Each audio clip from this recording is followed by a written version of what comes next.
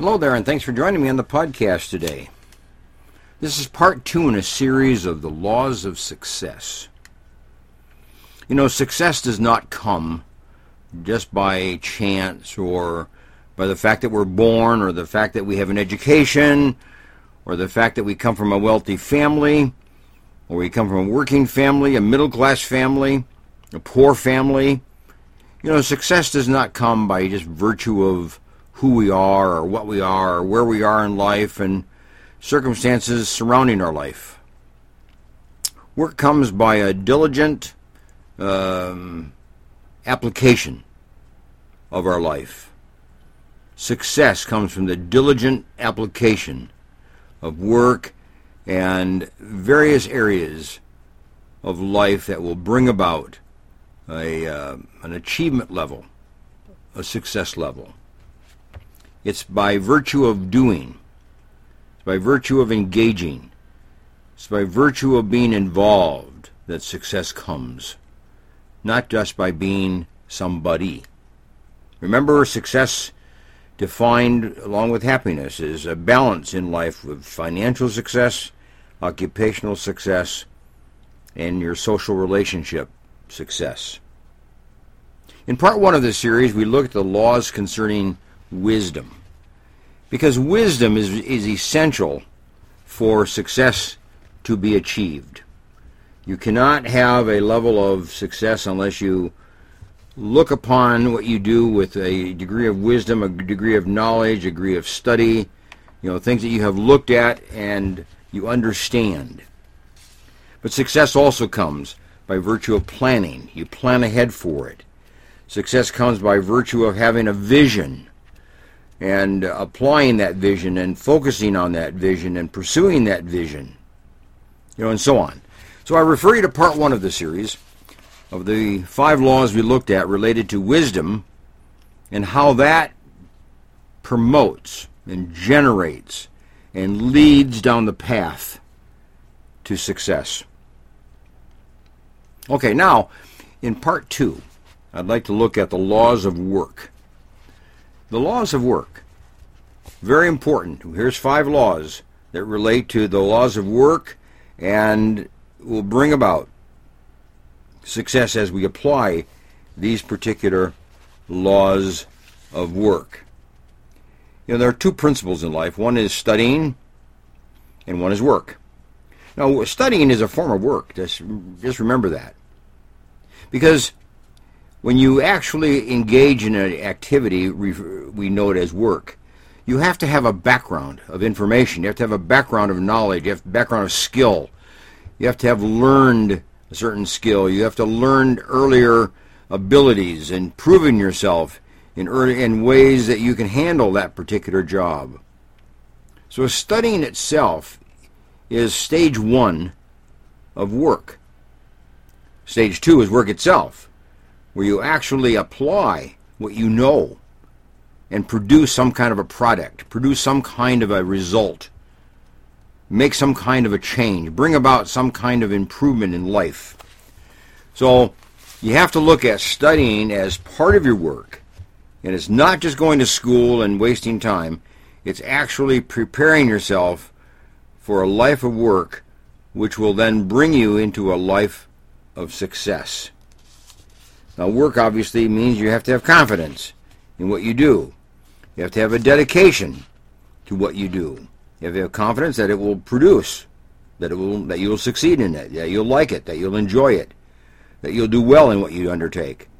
But also you have to have a dedication to work. You commit to it. You really involve yourself into it, and it becomes part of you. It becomes part of your DNA. That's when work becomes a profession and more than just a job. That's when work becomes a lifestyle, not just a job. But work also requires persistence. You start out and you persist and you persist and you persist to the very end. We don't call that retirement, because work goes well beyond retirement. You apply your skills and your abilities in a number of ways after you retire from a type of employment that you have. Now, that's the law of work. Also, you have to have the law of courage. in relation to work.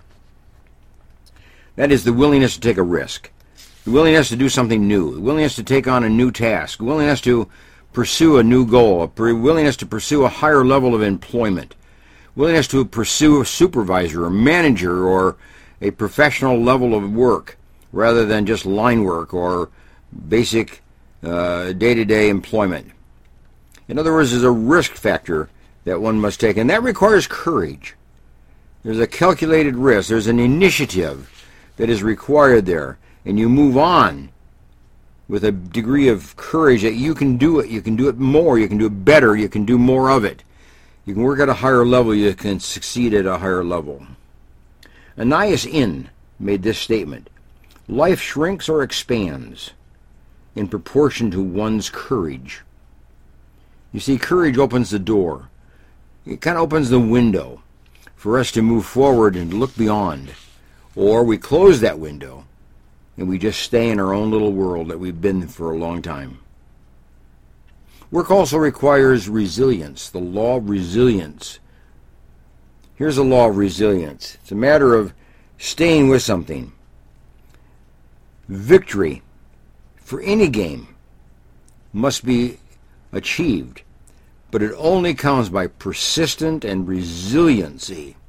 Resilience means you're going to have tough spots along the way. You're going to have a tough go. It's a row of hoda. It's going to be tough.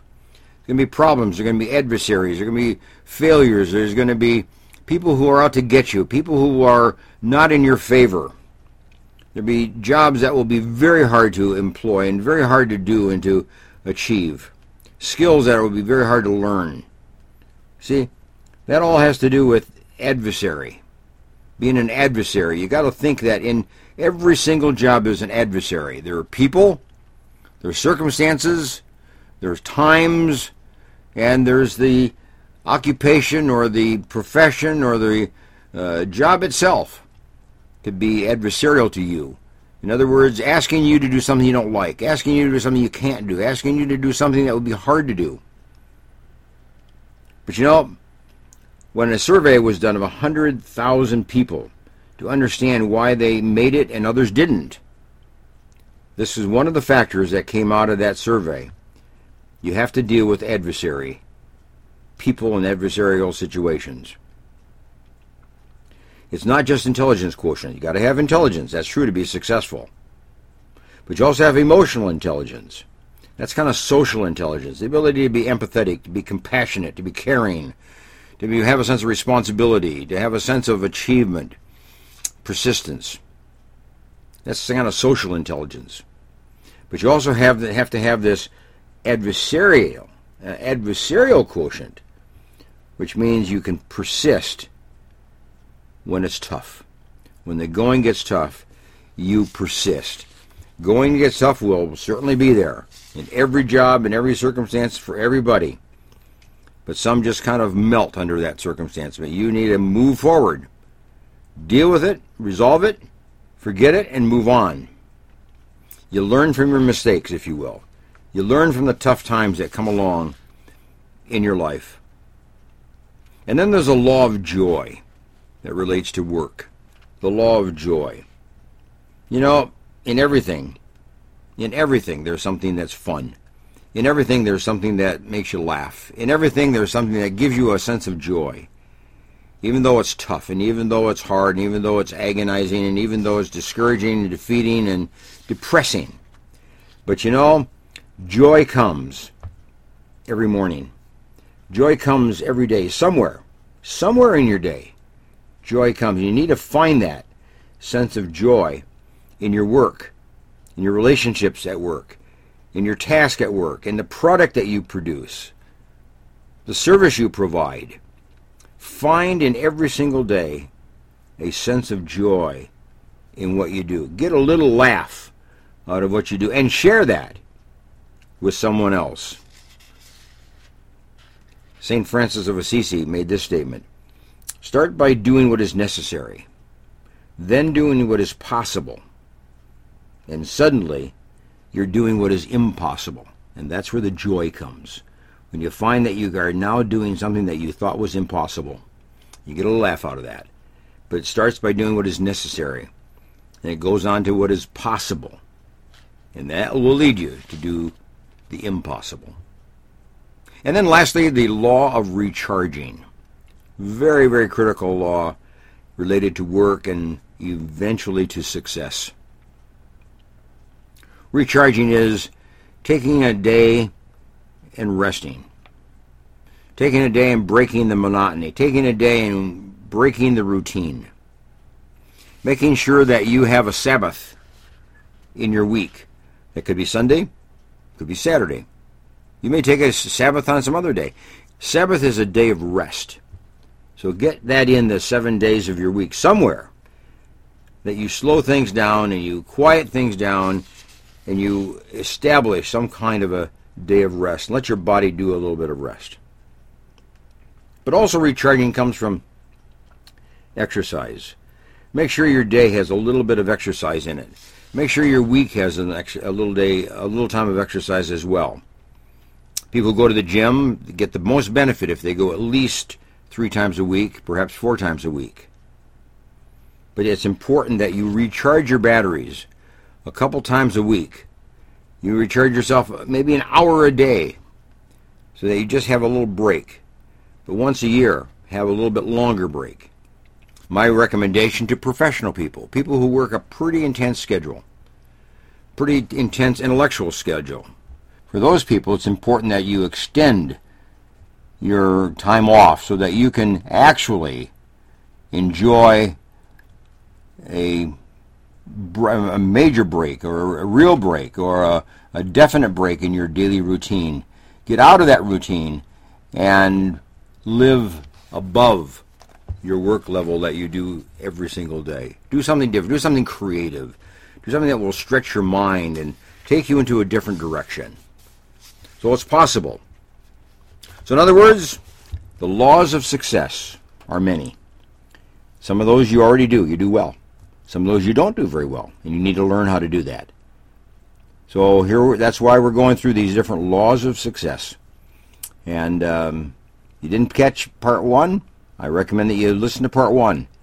And now I'll pick up part 2 as well. Okay, nice to have you with me, and bye for now.